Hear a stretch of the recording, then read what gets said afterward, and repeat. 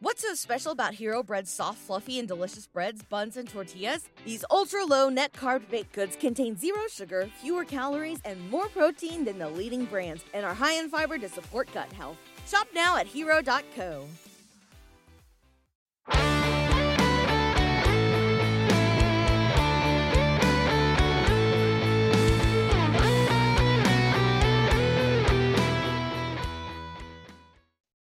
Welcome to this week's edition of the Baseball America College Podcast. I'm Teddy Cahill. Joining me, as always, is Joe Healy.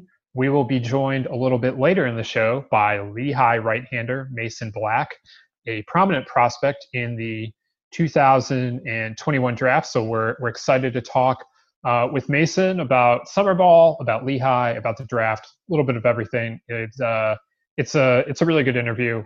So definitely look forward to that in the next few minutes. But we're very happy you tuned in to the Baseball America College Podcast presented by Rapsodo. Rapsodo has become the industry standard in player performance data. Coaches use Rapsodo data as a measuring stick for player development and evaluation. The Rapsodo National Player Database is a free service that allows you to see how you stack up against your peers and provides a pathway to get discovered by scouts. So again, this is the Baseball America College Podcast presented by Rapsodo. Joe, we're excited to be here talking about some college baseball in late August. It's an interesting time in college athletics, in just college stuff in general, as more schools get back to classes, be they online or not. But it's we have reached the end of the summer, and we're going to do some summer college ball wrap up here on the show today. We can also, while we're at it, do some summer pestilence wrap up. I'm not someone who's overly wigged out by bugs. Like, I'm not so bothered by bugs. I grew up on the Gulf Coast. Bugs are a part of life there, especially the skeeters, that are like the size of rats, mice, But I will say, in moving here, there's been one exception to that rule where the first time I saw one, it kind of freaked me out a little bit. Teddy, I'm sure you've experienced these. How do you feel about house centipedes? Yeah, not great. I definitely did not know. I mean, it was not something I experienced before I moved to North Carolina. But yeah, they may make an appearance in your bathroom, and it's I don't mind bugs that much, but anything with that many legs becomes sketchy to me, I would say. Oh, absolutely. Yeah, I'm with you. I think they really vary in size too. Like there's some that are like really teeny tiny, and there's some that are like 4 inches long. And the first time I saw one, I guess it was probably later in the spring. They really start to come around when it's been wet, and we've had a lot of rain here this summer. So the first time I saw one kind of like moving across, it was actually, I suspect it came in like perhaps through like the chimney area, and it's moving across the floor. And I'm a pretty like calm and collected person just in general. I'm also someone who, I don't typically use foul language that often, to be honest with you. But when I saw this thing crawling, I yelled in my home, "What the bleep is that?" Because I had no idea what this thing was. That was my first experience with a house centipede. And I feel like it's like the worst word that could come after house. It's like house cat, house warming, house hunters international. Like house and then centipede should not be the second word there, because that implies that like we call these house centipedes because they get in your house. And like, I don't like that. And like I said, I'm used to the cockroaches that like are a foot long growing up in Texas. I'm used to the mosquitoes and the different beetles, June bugs, all that kind of stuff. It's whatever to me. I don't enjoy it, but like you deal with the bugs. You either squish them or you lead them outside, whatever you want to do. But there's something about those house centipedes. I think it's all the legs. I think you're right. I think it's all the legs. Those really kind of wig me out. The other ones I see outside a lot are these kind of centipedes that have like shiny black shells and like yellow legs. Those are millipedes. Pardon me. Oh my goodness. I'm sorry. I didn't mean to be disrespectful to them, but yes, those millipedes now those haven't gotten in the house yet, knock on wood, but I see those outside all the time, especially when it's wet outside. But those are kind of fascinating to watch because I don't know, I don't feel threatened by them because they're not in my home. But this has definitely been the summer of Joe discovering local bugs here in North Carolina, and the house centipede is number one on my list of things that I did not anticipate having to deal with and am not happy about having to deal with. But hey, that's life. Yeah, those things move fast, and like that's another problem with them. Versus the millipede, which is more of a caterpillar, slightly faster than a caterpillar. Yeah, these house centipedes. That thing about them too. Like you get, especially if they're in like a weird spot, like if they're like kind of on like a uneven part of the ground or the wall, or like kind of up on a ledge a little bit. Like you kind of get one crack at them. Like if you're trying to, and I'm the type of person I would rather lead a bug outside. Like I do not like squishing bugs because I just, it feels like the kind thing to do to just kind of let nature be nature. But sometimes you got to do what you got to do. And sometimes like these things are quick. Like you get one really good crack at them typically.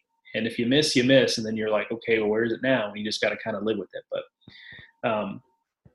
that's, a summer of discovery, if you will, on the pestilence front. It's a challenging summer for numerous aspects here in 2020.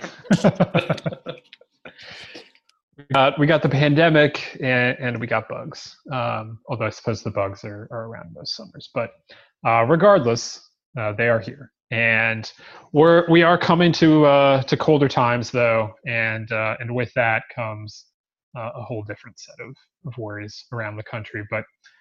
In the meantime, we're going to take a shot at kind of wrapping up summer ball here on the podcast today. Like I mentioned, Mason Black will join us. He pitched in the South Florida Collegiate League, where he was Pitcher of the Year. That comes after a summer where he started the Cape Cod League All-Star Game a year ago after his freshman season at Lehigh. So summer ball star Mason Black is. I guess the way I'm going to refer to him now. But we've got some stuff on the website over the last week or so that helps wrap up summer ball as well. I put together a list of kind of the biggest summer leagues with their champions and some standout performers. And normally we would do top prospects from the Cape Cod League and the collegiate national team and whatever other leagues are out there. We would oftentimes have top prospects from there as well. We're not doing that this year. First of all, there was no Cape, there was no CNT, but even for these other leagues, just with the way that everything went in terms of what how they got scouted and how many games they played and all the rest of it. It's just very difficult to put together a real prospect list. But we are going to have in the magazine and online, some updated reports on some of the top players from around the country this summer that Joe's been working on. So I would encourage you to check those out over at the website or the magazine, which we just sent to press. So hopefully for subscribers, they will be getting that soon in their mailboxes. And lots of good stuff. There were a lot of good players playing out there this summer. As we've detailed before, they were just very scattered. So kind of hard to bring them all together, but we're doing our best, to do so for you guys. Joe and I will talk more about some of this summer stuff here in a little bit. But first, let's bring in Mason Black, who, like I mentioned, summer ball star Mason Black here to join us on the podcast, coming off of a very impressive summer in the South Florida Collegiate League, and looking forward to a very important year and the potential of being a pretty high draft pick next June. Today on the Baseball America College podcast, we are very excited to be joined by Lehigh right-hander Mason Black. Mason is one of the top draft prospects in the 2021 draft. He's a rising junior, or I suppose redshirt sophomore is how we will be referring to them this year, at Lehigh. And he's coming off of an impressive summer in the South Florida Collegiate League, where he won Pitcher of the Year honors. And that's after a summer the year before in the Cape Cod League, when he started the All-Star game. So, Mason, really high in talent, and we're excited to talk with you today. And let's just start with this summer. After such a strange spring season in that it got canceled in March, just what was it like to be able to get back out on the mound and pitch? Yeah, thank you first of all for having me on this podcast. It's an honor to be here, and thank you for the intro. But also, it was just going into this summer was a little bit more different of a feel than it was prior going up into Cape Cod. But it just was, once our season got shut down and I was able to go home and kind of hit the reset on the body, shut down from throwing for a couple of weeks. Then you start getting anxious once school is over. You don't really have too much to do. So I took that opportunity to go ahead and just throw some Rapsodo bullpens, start building up stamina. And then I was lucky enough to go down into the South Florida League. And it was just a very exciting time. And obviously you miss playing in games. So it was just exciting to go down there, get to meet some new faces, and get back out on the field. I know a lot of guys were missing that. You, I know, were headed back to the Cape until it got canceled. Then how did that opportunity come about to go to South Florida, and kind of what did you make of the experience once you got down there? It was very spur of the moment, actually. I was initially going to pitch in our local league out of Scranton, Pennsylvania, which is where I'm from. And it was just put on by my former travel team, and we had a lot of local talent in the area. So I was going to play there. However, I reached out to one of my Lehigh teammates who was going down into the South Florida League, who put me in contact with Vince Farfaglia, the owner and commissioner of Boca Blazers and the league in general. And he was able to offer me a roster spot on the Boca Raton Blazers. And that was kind of the story, that I got in there probably the Friday, I think, before rosters had to be finalized. So I was very blessed and very lucky to get that opportunity. And then just as far as the summer experience goes, it was so much fun. I just have to say, brought back almost a sense of normalcy to just my life overall. Obviously, things are a lot different in Pennsylvania than in Florida. However, it was so nice just to get down there and get back out on the field, like I had mentioned prior, and get back in the weight room and just kind of have that sense of baseball to kind of tie you in and keep you occupied. So you certainly took advantage of the opportunity this summer. As Teddy alluded to, you were named the Pitcher of the Year in the league, and the stats are really eye-popping. What worked for you this summer? How did you feel? What do you think was the key to you having the level of success that you did? I was able to, during quarantine, as I mentioned before, I was able to work on Rapsodo and kind of get back with one of my pitching coaches back home, and John Kranick. He was with the Pirates organization for a little bit. His brother plays with the Pirates as well, one of my best friends. But just in working with him, and we tried to redesign a slider and really just work on that. So I had the opportunity to practice with that in game when I went down there this summer. And I think that was a lot of the key to my success, as well as just going back out there, almost like you have something to prove. It was a lot of fun. And then also I worked on some stuff in shortening up my arm action, because that's what we felt. My coaches here, as well as back over the summer, felt that was probably the best thing for me to do with my off speed. So it was a big work in progress this summer. You were up to 98 with the fastball as well, which is up from what I had heard last summer. Is adding velo something you were also working on? I just think velo was something that kind of came, I would say, just naturally through like the gym and everything. Just getting back in the gym down there, getting in the weight room again, really helped me out. And then also the warm weather. Who doesn't love to pitch in warm weather? That also helped a ton. So I was and obviously, like, when you have guys behind the home plate with radar guns, you kind of want to give them something to stay for. So I think a little bit of adrenaline really tied into that as well. This is the second summer where you really shined. I heard a lot about you last summer when you were on the Cape. Is there something specific about the summer ball setting that suits you? I mean, you mentioned the warm weather. That's got to be kind of nice. And given that you're playing your spring in Pennsylvania, that's obviously not the case there. So is there something else to it that really allows you to shine that way in summer ball? I'm not sure, actually. It's just more of the environment, I think. Just having like 25 other guys that you don't know, and you have to go out there and really just like earn your keep. And it was a lot different last summer on Cape Cod because I was a temporary player. So like if I didn't perform, I was getting booted from the team. And I know it sounds kind of harsh to say, but that's the reality of it when you're a temp. And just the summer ball experience, it's a lot easier to throw to guys with wood bats as well. That's a big confidence boost. And then it's almost like you're hitting your stride when you get into summer ball. And it's been a lot of fun. And I was lucky, like you said, to have the success I did. What when you look back on the summer, kind of what were the highlights, or what are you going to remember the most about the summer ball? I'm definitely going to remember the people. People will make or break a summer ball season, I'd say. And I say it all the time with my host family up on Cape Cod, and I'll say it again this summer. Just like being around that type of people and in the environment that they really make you feel welcomed and just kind of are rooting for you. It helps so much. It helps you stay comfortable and really perform at your best. Definitely going to remember that, as well as just like the baseball moments. We played during the biggest pandemic, one of the biggest switch ups in our whole entire life. And it'll be an awesome story saying like, hey, I played through that. And South Florida League really helped us kind of stay safe and go about our business in a safe way. So obviously, with you going to school at Lehigh education is no joke. That's obviously pretty rigorous. And with the semester starting up here soon, you're going to get back at it. And you major in bioengineering. And I'm kind of curious how you landed on that as the major you wanted to pursue. And then obviously, perhaps after you finish a career in baseball, hopefully, I mean, what were the type of things that you would like to do with that? What interests you about that field?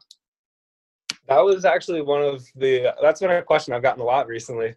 But just having that, I wanted to go into, initially when we're going through high school, I wanted to go into medical school after college. And I didn't want to do the stereotypical biology degree, where you just kind of go to class and just have a couple labs. And I just didn't really feel that would be the way I would want to go about doing college. I like math. I'm kind of a nerd on that side of things. So that was a pretty easy choice for me to pick bioengineering. I'm in biopharmaceutical and still pre-med now, which has been really exciting, just kind of seeing that side of things and learning about things, especially during this pandemic. I nerd out a little bit about some of the vaccination stuff because that's more tailored to my field. So it's just something that I really felt was me and I could fall in love with.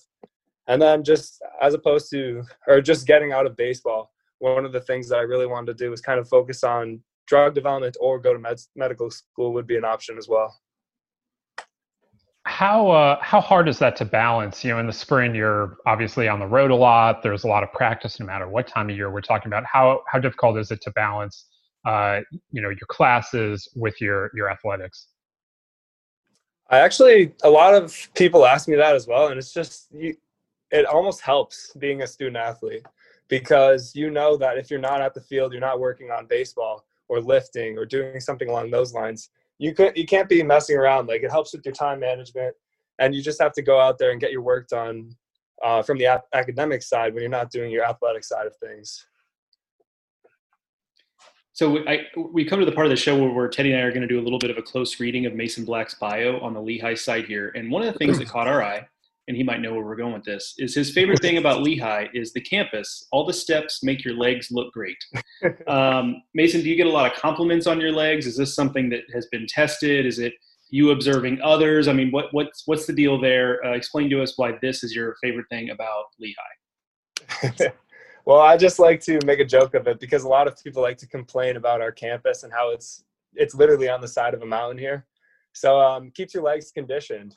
I like to let the calves eat a little bit here and wear some flip flops or wear some like higher shorts around campus, just because. Why not? Does that make leg day easier or harder? Oh, that makes, knowing that you have to walk up and down this mountain makes leg day a lot harder, but you wouldn't want it any other way, I guess. There's 34 other guys that are suffering with you. So I guess you just have to keep that in perspective. You also mentioned there that your favorite food is burritos. So let's break down this ideal burrito. What is going into your burrito? There are different types of burritos, that's for sure. I am a big breakfast burrito guy.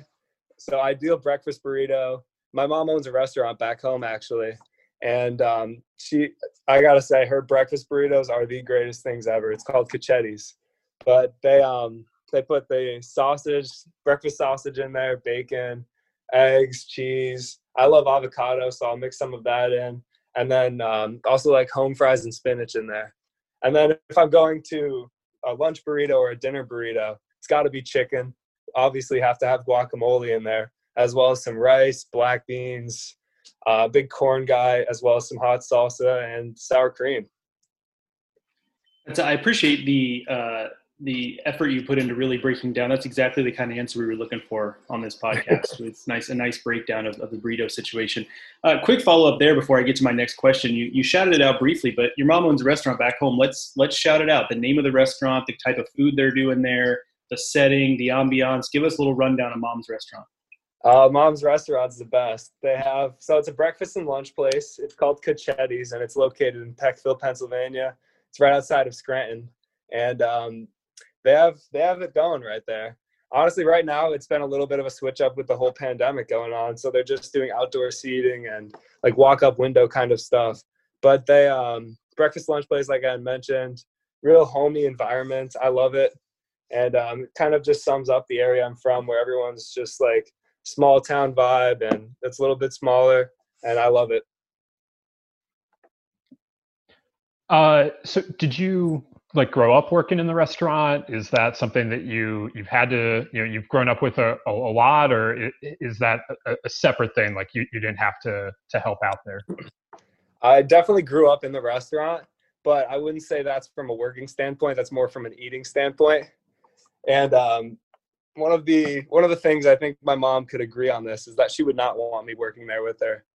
I know my little cousin works there right now just to kind of make some money during her time and help out, but I doubt my mom would want me working there. I think we see enough of each other, and she would go crazy if she had to stay around me that long.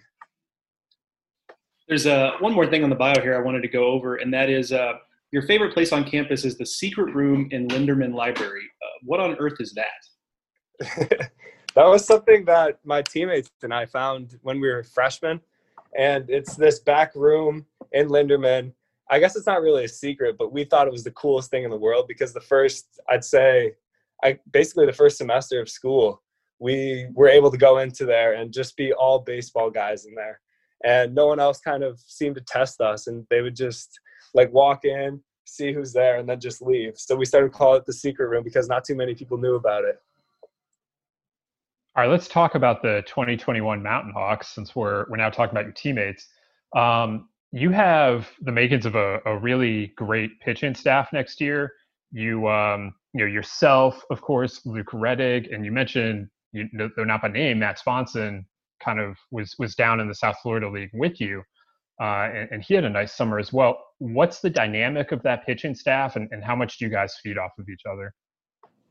We feed off of each other an enormous amount. It's always so fun when we get back on campus like we are right now, where we can almost see each other's progress. It was a little different this summer because we were able to see each other's progress, which really just raises our bar, in which we're all competing for essentially the number one spot on our team. And it's a lot of fun just having that environment and having the younger guys feed off of that sort of environment that we try to strive to create. The Patriot League is being a smaller league like it is. I think one of the things about it is that it kind of lends itself to being really competitive, especially when you have a situation where you know what Navy and Army are going to bring to the table. You guys are just as talented there. What do you think is the key for your team as a whole to be the team that comes out on top and is actually finally able to unseat Navy, where it's been 5 or 6 years now where they've been running the league? Yeah, there's a couple keys, I would say. Obviously, we have this big repertoire of pitching that we just have to go out and really perform and hold our team in games. Being in the Patriot League, you have the doubleheader on Saturday, and then sometimes a doubleheader on Sunday, where the first game is a 1-inning or a 7-inning game. And we really those games are always about an hour and a half in length. So it's just it's a real grind to kind of put together a run off of the other team's ace. So I think just kind of manufacturing runs any way we could, as well as just pitching how we should really be keys for us. I know it sounds a little bit bland of an answer, but honestly, that's how I think it is. You talked a lot about what you were working on this spring during the shutdown. Now what's kind of your goals for the fall coming off of what you were able to do in the spring and summer? What's the next step in that development for you? I would say the next step is I'm obviously not where I want to be with my arm path. I would like that to be a lot shorter just to kind of save my body on some stress and be able to go later into games. So I think that's a big focus, as well as kind of refining the slider that I developed over the summer, and it seemed to get better during the summer. I don't think it's anywhere near where it should be or could be, really. So I think that's going to be a big focus, as well as just kind of pitch mix is going to be a bigger thing now that I have that pitch. It's going to be seeing what works best against these guys, against X, Y, or Z player, and just kind of that mix so that I have almost a 1-2 combo where I can go with fastball in, might it be, and then a changeup, just so I can really steal back 2 strikes if I'm ever down in the count. You're coming into a big year, not just for Lehigh, of course, though this group, when you guys look at yourselves on the mound, I'm sure you imagine that you can accomplish big things in the spring, but also for yourself. There's draft buzz already. I guess I'm responsible for some of that. But when you look at all of that, how do you go about this year? And are you trying to tune out the draft talk? Is that something you really want to push to the back or embrace, or how are you just approaching what could be a pretty big year for you and Lehigh? It's always been about just kind of keeping a mellow mindset with things and not thinking too much about the draft talk. Like, it's awesome always seeing your name on that kind of stuff. It's really cool, great for our program as well. But in the end, it's still right around 9 months away for the draft. So you can't let yourself get a big head or get too far ahead of yourself. And I think that's something that I've been working on a lot, and just kind of my teammates here have been helping me as well with that, and just kind of making me feel comfortable, like I don't have to go out and be anything more than who I am. Awesome. Well, Mason, we really appreciate you taking the time for us today to join us here on the Baseball America College podcast. It was great to talk to you, and we're going to look forward to seeing you pitch this spring with Lehigh. Likewise. Thank you guys for having me as well. This was a lot of fun. Thank you again to Lehigh right-hander Mason Black for joining us here on the Baseball America College podcast. Joe, that's back-to-back interviews with some pretty smart guys. Steve Beezer, math teacher, was on last week, and here we have Mason Black, who's lining up the idea of going to med school if baseball doesn't work out. So we've got the brains coming through on the podcast here in the last couple of weeks. Yeah, no kidding. That was not done intentionally, but it's funny how that worked out. It kind of reminds me of when I was in high school, and I think like a lot of kids who are that age and were coming up at that time, like you listen to like the Jim Rome show, who was a big deal at that time, and he would have these streaks where he would talk to someone named Rex for like 20 days in a row, and it would start off as an accident, and then he would just be a bit.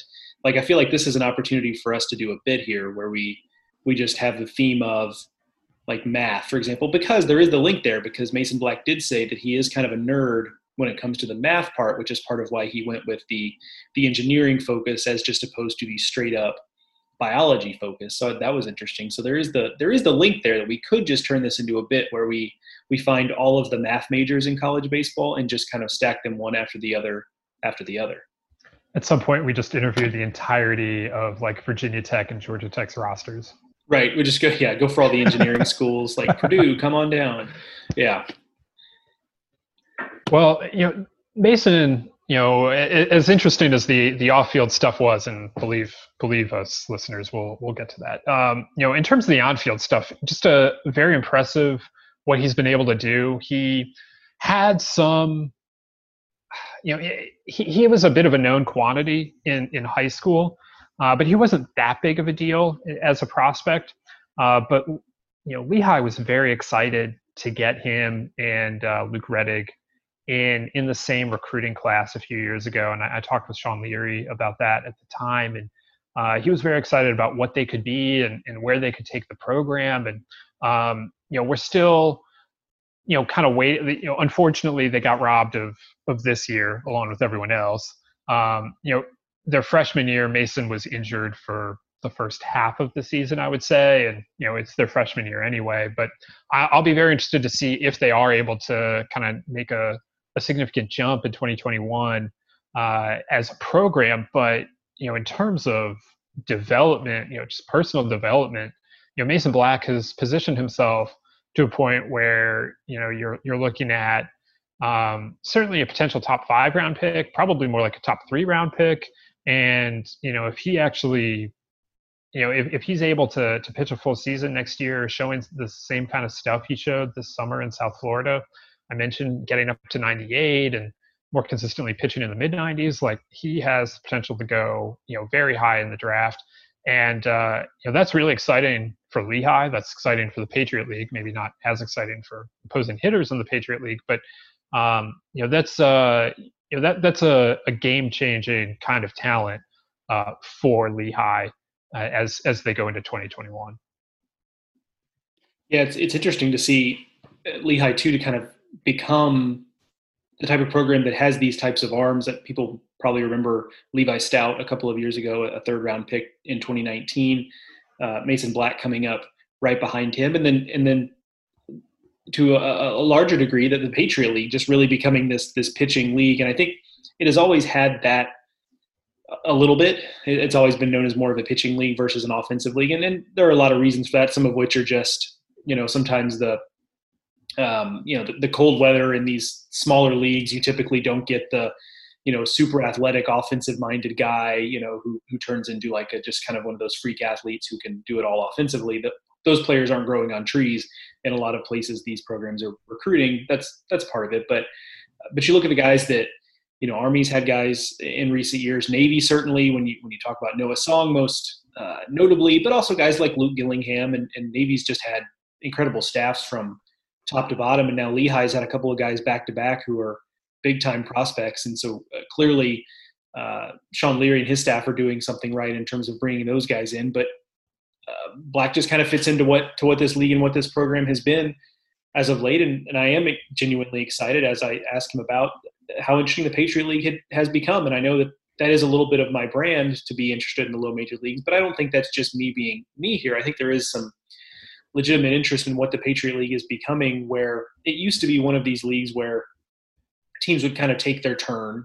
Bucknell was the clear team to watch, and they would break through, and then Lehigh would break through, and Army and Navy were certainly still in the mix. And now it really is getting to the point, especially with what Navy has done, and it certainly looks like Army is headed that direction with what they've done the last couple of years, where you can kind of expect a certain level of quality from those two programs. And Lehigh, I think, is getting there as well. Their talent is really, really good. And so I think the Patriot League, by and large, I think is more talented across the board and is more interesting as a league across the board. Now, obviously, that doesn't change much in terms of, at-large prospects or anything like that. But just from a talent standpoint and from an entertainment standpoint, watching this league, I think things are trending really, really well for the Patriot League as a whole. Yeah, I find it to be very interesting. Army and Navy are a big part of that, obviously, and they have just a certain amount of interest from the casual observer, just because of what they are. But yeah, the Holy Cross, will put together a team. Bucknell has put together impressive teams. Now you have Lehigh, and we'll see what Lafayette can do. As they underwent a coaching change, planned coaching change. So it's an interesting league, and it's a league where there's good baseball, and I really love following it. And I just think there's a lot to be said for those programs up there, and it's not easy. You're balancing really, really high-end academics against baseball, and also against unforgiving weather in the Northeast. So it's not easy. And then, as Mason mentioned, like they play this I don't know if it's truly unique, but it's pretty close to unique format on their weekends. With the double headers that they play and just what that does to the way they set up their staffs and have to set up their staffs. They have to, you really have 4 starters, not 3 starters, but their bullpens are maybe a little less important, especially if you have a true ace, because like Noah Son threw a complete game every single time. He would just throw one of those 7-inning games and go CG, and then you have the full complement of your bullpen for other pitchers, if they need it. So it's I really love it as a league. If you're looking for a low major league to get into, you can definitely do worse than the drum and fife of the Patriot League. The way that he talked about the South Florida Collegiate League, like that was one of the leagues that had some really interesting talent down there, and they were able to play through some adverse conditions. The league is based more around Boca than it is Miami, and I'm not following South Florida trends in terms of the virus to know specifically where was the hotspot and where wasn't the hotspot. But the fact that league was able to continue, and they only had 4 positive tests all summer in the league, and to do that in the environment that Florida was this summer, I think is a real credit to everyone involved in that league and all the players for doing a good job of staying safe and following the protocols while they were down there. Yeah, I think, that is a good point, because the situation there for a lot of the summer was not great, and they did a good job of kind of keeping that on track. And I think that can be said truthfully.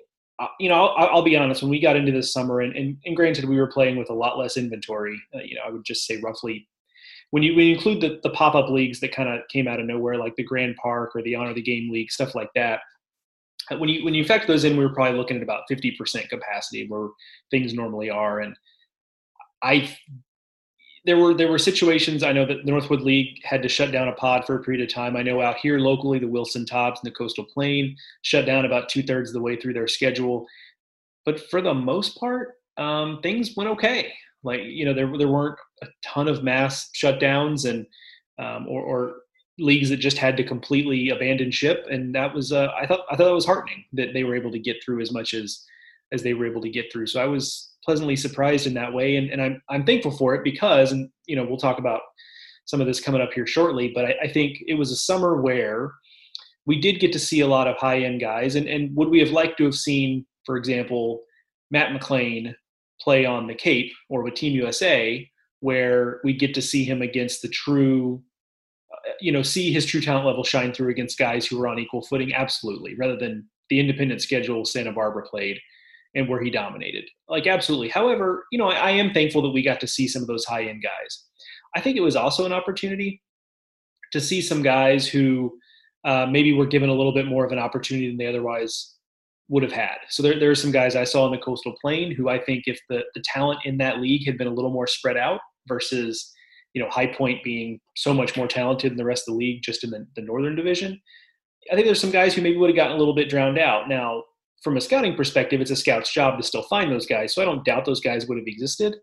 But just being able to kind of scrape box scores and stat sheets and be able to find little gems here and there that maybe we wouldn't have been able to see with the naked eye has been kind of nice. So there are some silver linings here. And I think one of them is just that I think there were the opportunities were pretty well spread out. And I think because a good portion of some of the top players decided to sit it out, and understandably so, and that's obviously their prerogative to do that, we did get to see some players that maybe in a regular summer, we would be so focused on the Cape and Team USA and maybe a little bit of Coastal Plain, a little bit of Northwood, et cetera, that really we wouldn't have paid a ton of attention to. And now those are some names I think we're going to be paying closer attention to in 2021.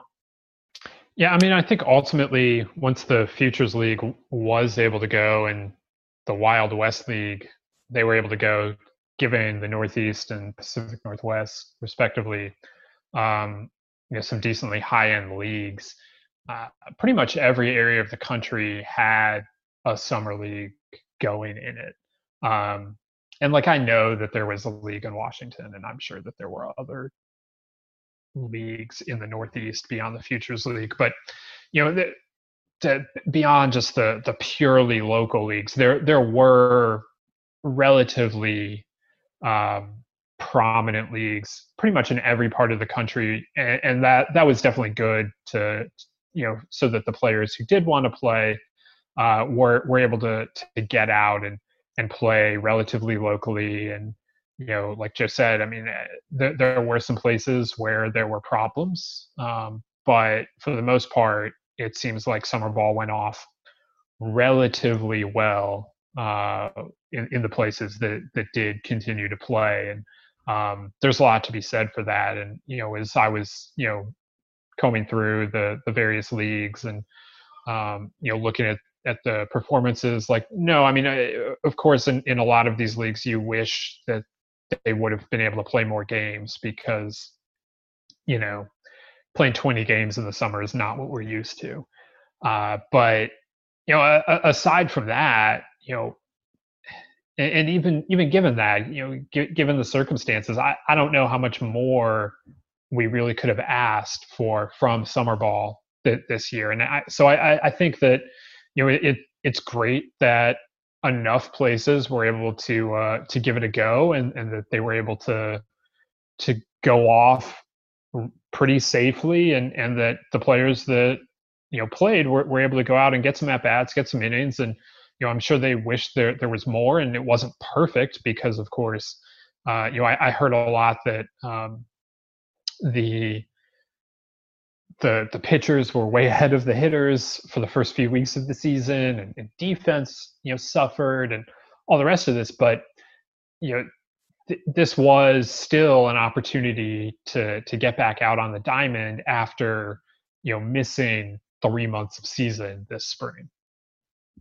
Yeah, and I think ultimately conversations I've had with summer ball coaches the last few weeks have largely echoed just it was nice to be able to do this, give the players a place to play and kind of knock some rust off and get a little bit of normalcy in their lives and all of that. And I think that ultimately will be, it's nice to have some of these developmental stories, or maybe some prospect names to watch moving forward to focus on. But really this kind of was just about, hey, let's get as many guys in the field as we can. And it seemed to go pretty well. And, yeah, I think that's kind of, I don't think that's been lost on the people who are involved here either, with people running leagues and coaches, just how important it was to get a summer going and get it done and get out with folks healthy and getting their work in and getting something out of it. And that seems to be where we landed. So you mentioned that there were some guys that came to more prominence because of what they were able to do this summer in this unique environment. Who are some of the guys that caught your eye the most, or that most intrigued you when you were doing some of this reporting? Yeah, I mean, there's some. So I won't spend a lot of time on some of the obvious guys. I mean, some of these are written up in the magazine and will be written up online. But guys like Judd Fabian, the Florida State players who were on the Orlando Scorpions with Robbie Martin and Reese Albert, those guys are who they are. Leftwich and Mace were on that team. Matt McClain with the Santa Barbara Foresters. Those guys are basically, there was nothing there that we didn't already know, and they didn't. There wasn't anything really out of the ordinary there. But there are some guys who I think are a little bit, perhaps a little further down, who I think are interesting. One of them here locally was Ethan Murray at Duke. It was a guy, when I talked to Mickey Willard, the coach of the High Toms, who he talked a lot about how impressed he was with Ethan Murray this summer and the really positive feedback that he was getting from the scouting community about Ethan Murray, and just how solid his game is. How much of a competitor he is, the confidence that he's going to stick it at shortstop, which obviously is a big question mark with any college shortstop, is their ability to kind of stick there. And some guys are a little more obvious in that way than others, but there was a lot of confidence that he is the type of guy who's going to be able to play that position defensively moving forward. So on a team full of guys that really stood out this summer, he was one that Mickey went to immediately in terms of guys that were getting a lot of buzz in the scouting community, beyond Ryan Cusick, of course, who we've talked about. We've covered him. So One of his teammates, though, that really stood out, a name that a lot of people might not know, is Hogan Windish for UNC Greensboro, who really passes the eye test. First of all, he's a big, strong guy and looks the part. He's not somebody you have to convince is strong, but you can see it in the way he impacts the baseball. I saw him hit last weekend or the next to last weekend this season. Just an opposite field bomb that just looked easy. Ball really jumps off his bat. He's also what I would call a very modern player in terms of the offense is definitely there. Mickey Willard described his bat speed as big league bat speed, and you could see it. But he's versatile defensively, and I don't know, to my eyes, I don't really know that he looks like he's going to be necessarily a plus defender anywhere. He played second base at UNC Greensboro. Maybe he plays a little third moving forward at UNC Greensboro. He played left field this summer because he was playing on a team with Ethan Murray, Michael Turconi, and Zach Geloff. He wasn't going to get very many reps on the infield, so he goes out to left field, and he did a good job out there. And I think he's passable in those places, and I think that's a feather in his cap, especially in baseball in 2020, where, if you've got the bat, you're going to play as long as you can be passable at a few different places. And so he's not just a guy who can play first base, for example. He's got enough versatility where a team can really love the bat and then find a place to put him. But he really lit up the stat sheet this summer. Understanding, of course, this summer is wonky as far as stats go, but look, on a team with as much talent as he was playing on, the fact that he led the team in hitting at 447, led the team in home runs with 6, and his OBP is almost 14, or his OPS, pardon me, is almost 1400. So all of that stuff is just very real. So he jumped on the scene big time. Another one in that same league is the Peninsula Pilots have a pitcher named Jacob Pilarski, who's had kind of a circuitous route to get where he is. Pitched at a junior college, then at a lower level. Now he's going to the Citadel, but he was up to 96 when I've seen him this summer, and I guess that was about as high as he got, according to the TrackMan data. But up to 96, just a nasty, nasty changeup that I wish he'd have thrown more of, to be honest. I really like the changeup, and 2 different breaking balls, which is not something you see at this level, especially at the mid-major and below level, guys with 2 legit breaking balls. There's a slider he throws more often and a more traditional 12-6 that he looked like he likes to really just kind of drop the 12-6 in the zone. That tended to be the way he was using it there. But, at a place like the Citadel, that's really going to play. A guy with a high 90s fastball, 2 breaking balls, and a nasty changeup. I know there was a lot of buzz in the scout section when he was out there. He was pitching against Ryan Cusick, and that helps because there were a lot of scouts there to see Cusick. So I think that probably did him some good. I also don't doubt that he was probably a guy who, given that he's a fifth-year senior, probably got a phone call or 2 from teams trying to maybe, I don't know that on the record or anything, but I just imagine a guy with that kind of stuff was getting some interest as a potential free agent sign this offseason. So that's another guy I saw in person that I really liked. A couple just quickly that I didn't see with my own eyes, but I've gotten, that I've seen things out of or heard things on. One is Jace Young with the Santa Barbara Foresters. Matt McLean absolutely dominated, and Jace Young's numbers of Texas Tech were not far off. Hit 10 home runs. It's Josh's younger brother. For everyone out there. Josh Young's younger brother, and he's a little bit different player. We didn't get to see a lot of him in 2020 because we didn't get to see a lot of anybody. He's a little bit smaller. He's about 6 foot as opposed to 6'3", where Josh Young 6'3", 6'4". But really hit the ball well this summer. Like I said, if you like what Matt McLean did statistically, you have to like what Jace Young did because his numbers were just as good or better in some cases. So he's a guy I'm interested to watch at Texas Tech moving forward. Another guy for the Orlando Scorpions team that was so loaded was David Litchfield, a reliever who pitches at UCF. The stuff on him, from what I've heard, is not necessarily going to jump off when you watch him, but he's a high spin rate guy who pitched really well this summer, and that's a UCF staff. We've talked about a little bit UCF more generally. UCF's an interesting team. They've had a lot of kind of coming and going on their pitching staff, some transfers in, some transfers out.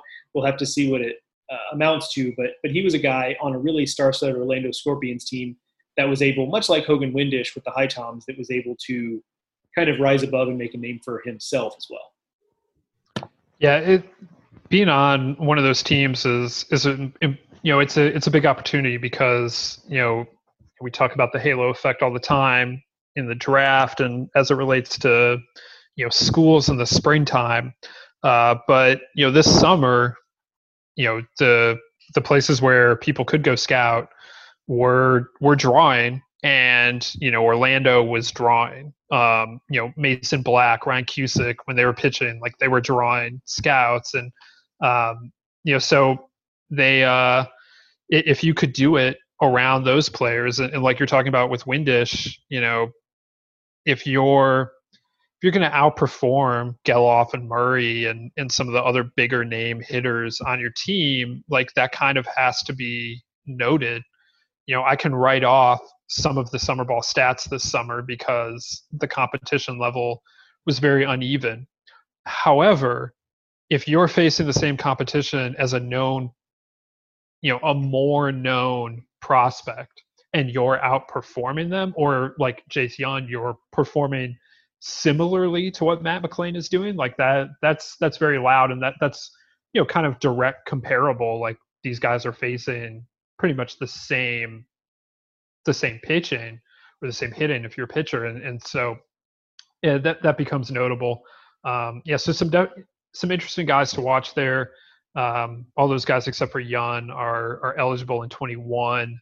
You're going to have to wait for 22 for the next young brother to reach the draft process. But he's a very interesting player himself. There are some people at Texas Tech that feel like he could be, as good as Josh. He's a different player, but that he could have, similar impact. And that's saying a lot, since Josh Young is probably the best player in the Tim Tadlock era, that has had a lot of good players. But when you just combine what he did on the field with what he meant, in terms of like leadership and then how he went in the draft, like I don't think you're going to find a better player in the Tim Tadlock era at Texas Tech. So if they can get anything close to that, I think that's outstanding news for the folks in Lubbock.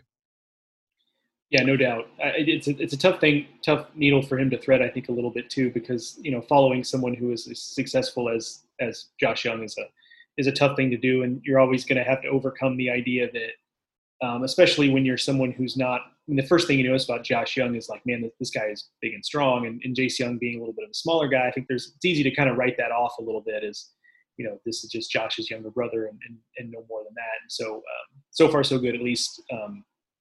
Shedding that a little bit. Quickly, you mentioned that places were fairly heavily scouted this summer, and I would agree. When I talked to the coach, the Orlando Scorpions, Bob Reichman, about their guys, and one of the things I like to ask summer ball coaches is kind of, who popped for you? Who's someone who, or put better, I think this is the question they tend to like to answer more, is who's a guy who's just not getting love from the scouting community that you really stand by, that, hey, this guy could be a pro, or this guy is going to make a living, or something like that. And he was like, really nobody, because we got scouted so well, and our guys were really, the scouts who came out here treated us well, and they were on the guys who, I think are the guys they should be on. And I think that proves your point, that I think with there being fewer places to be, the places where there were to be were pretty well covered. And I can attest to being in the Coastal Plain and, seeing the same group of scouts every single weekend. And to some degree, that's their job. But, oftentimes it's not literally just these same places week after week after week. Yeah, and I want to throw out just a few more names here that we of players that popped this summer on some level. Down in the Florida League, Lucas Dunn, pretty known commodity, played for the collegiate national team a summer ago, but was hurt this spring, in the abbreviated spring, missed time. He went out, had an MVP season down in the Florida League, so that's good to see for Louisville, and intriguing. He continues to be very intriguing as a prospect, very versatile, good hitter. We'll see where that goes for him. Brennan Malone, who played in the Southern Division in the Coastal Plain League, and so therefore Joe did not get to see, but he hit 9 home runs. Another guy that was injured early this season in his freshman year. 18 of his 35 hits this summer were for extra bases. So, again, who knows level of pitching for all of that, but like, look, if you're gonna produce 18 extra base hits in 27 games, like there's something to be said for that. Chase McDermott, Ball State right-hander, pitched in the Grand Park League there in Indianapolis, 33 strikeouts in 14 innings. Kind of similar to Malone. If you're gonna have more than 2 strikeouts per inning, like I'll sign up for that. And then out in San Diego, Grant Holman at Cal, who has some two-way ability, but really on the mound is where he stood out this summer. He threw 8 innings across 5 appearances, and there were no one had a hit against him all summer. He struck out 15, only walked 1 batter. Otherwise, it would have been, I guess, 8 perfect innings for the summer. So that's pretty good. And that's a player that I'm very intrigued about what he can be. I don't know where he's at in terms of hitting versus pitching and all the rest of that, but if he's going to do that on the mound, that's very encouraging in terms of his potential pro upside. All right, so Joe, let's circle back here.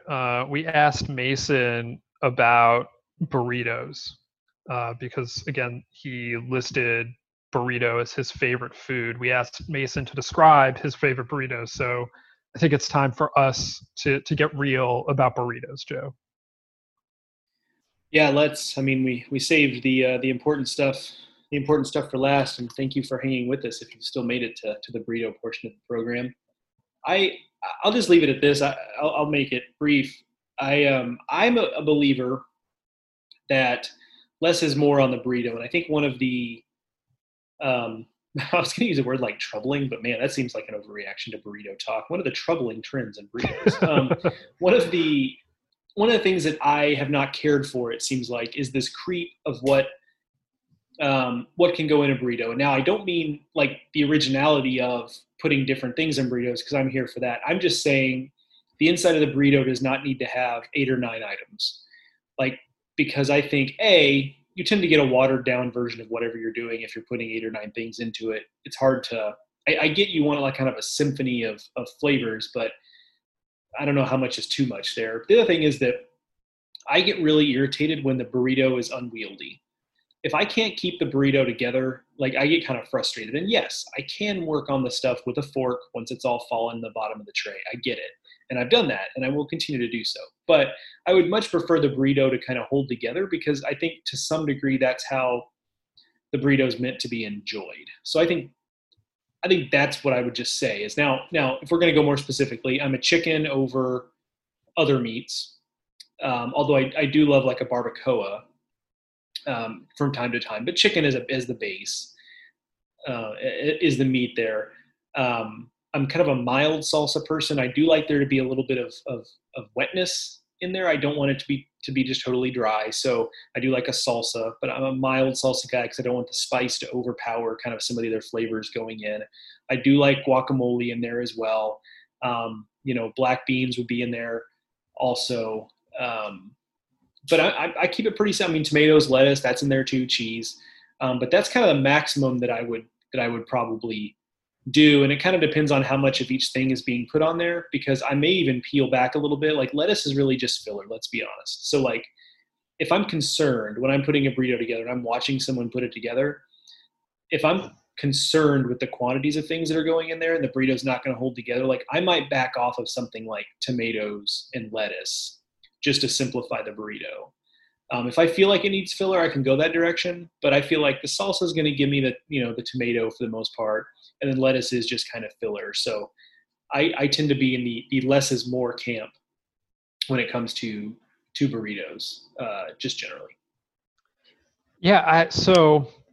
I used to do a weekly interview during the season with a player where I would ask them for their like Chipotle order. We didn't ask Mason for that, but effectively he gave us that, and so if I'm at a place where I'm assembling this myself, like a Chipotle or a Moe's or wherever. We're definitely going with some rice. I tend to go with the barbacoa. Not opposed to chicken, not opposed to ground beef, whatever. But like if a barbacoa is available, that's probably where I'm headed. Black beans. I like the mild salsa as well. Like if I'm eating chips, I want something more, like with more bite. But like Joe mentioned, in a burrito, letting it breathe a little more with the mild salsa, you can make that happen. I want some sort of corn if it's available, sour cream, tomatoes. Depending on what kind of salsa we've got. If it's like a real chunky pico, maybe we don't need the tomatoes. Since that's what the pico is anyway. But if it's not that for whatever reason, then maybe we need to add some tomatoes in, and then I would generally go with lettuce, and cheese is kind of a maybe not. It's definitely a game time decision situation. But yeah, also I don't want the burrito falling apart. That's not the point of the burrito. I didn't order an enchilada. I'm not, if I wanted that, if I wanted to use a knife and fork, like I would order something else.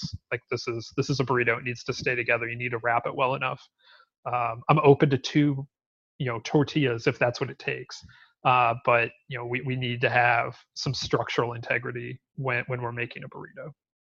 Yeah, I totally agree. I was actually shouting out other podcasts like crazy here lately, but Dan and Ty from the Solid Verbal, really podcasting legends at this point. They've been doing that show for such a long time. It really deserve a lot of credit for that. But Dan, of course, is a big food guy, and he talks about with sandwiches the slop factor. And he's talked about how he sees it as a positive when there's like a certain level of sloppiness to a sandwich, and maybe occasionally with a burger, I kind of want that. But I kind of feel the same way about sandwiches and burritos, where I don't want it like all the way up to my elbows. Like I don't like, I want there to be a lot of varied flavors going on, but not at the expense of actually being able to eat it as it's intended, whether it's a sandwich or a burrito. Yeah, I would definitely agree with that I don't like open face sandwiches. Like if you're going to call it a sandwich, if you're going to call it a burrito, like I need to be able to pick it up. Like that's what we're doing here. I don't want the knife and forks situation. If you want me to use a knife and fork, like that's fine. Let's just call this something else though, because a burrito, it should come in the foil and I should eat it in the foil. Like that's what we're working with here. And it's going to be a little messy. Like I understand that, but it doesn't need to be. I do not want sloppiness in terms of that. That is to its detriment, I would say. Yeah, you don't need to abandon. Want to try. Oh, go ahead. Yeah, you don't need. Just one more thing on this. You don't need. My thing is if you have to abandon the burrito or sandwich format before the last bite of the tortilla or bread, something has gone awry. Yeah, I would definitely agree with that. I do want to. I would like to try. Mason's mother's restaurant. That sounds like they have a really good breakfast burrito, which in Durham is very difficult, if not impossible, to find. Which is very unfortunate, and I'm sure as a Texan yourself, Joe, that you can relate to the idea of a breakfast burrito being an outstanding dish.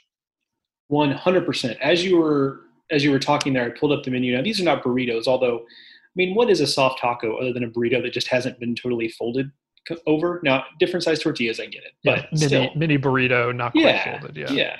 But I'm looking at the menu for Fuego because I remember those were, when I lived in College Station for a brief period of time, like that was my favorite place in town. And they had really, really good breakfast tacos. So it's funny you bring that up because I was looking at them here. But see, one thing I liked about Fuego, a lot of variety.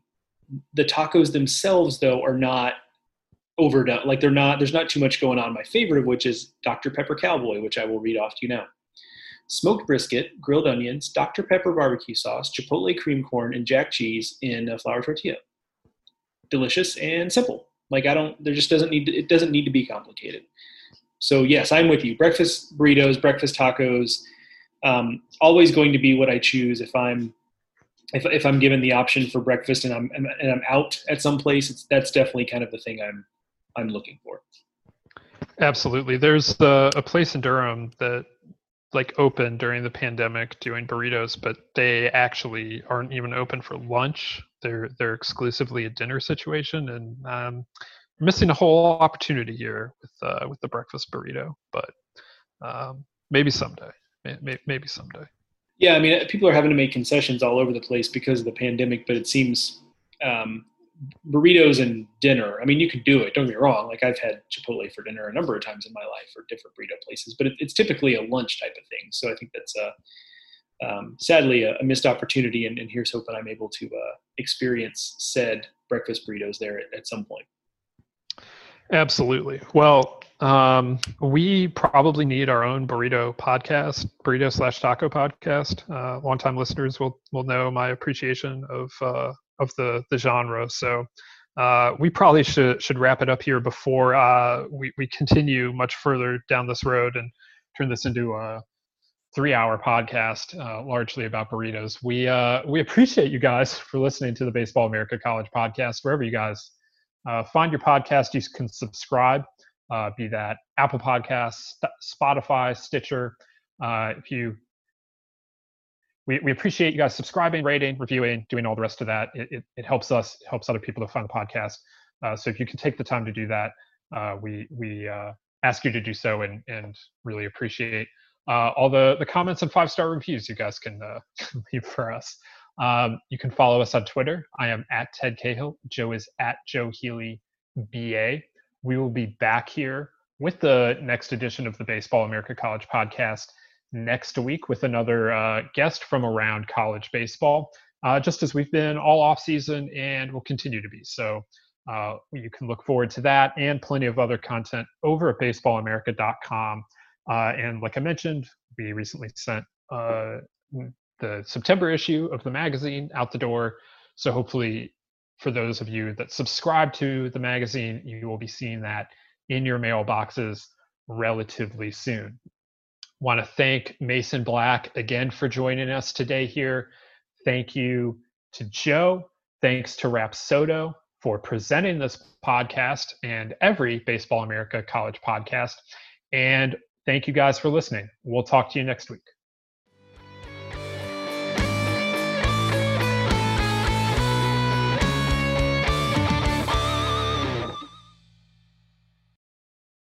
What's so special about Hero Bread's soft, fluffy, and delicious breads, buns, and tortillas? These ultra-low net-carb baked goods contain 0 sugar, fewer calories, and more protein than the leading brands, and are high in fiber to support gut health. Shop now at Hero.co.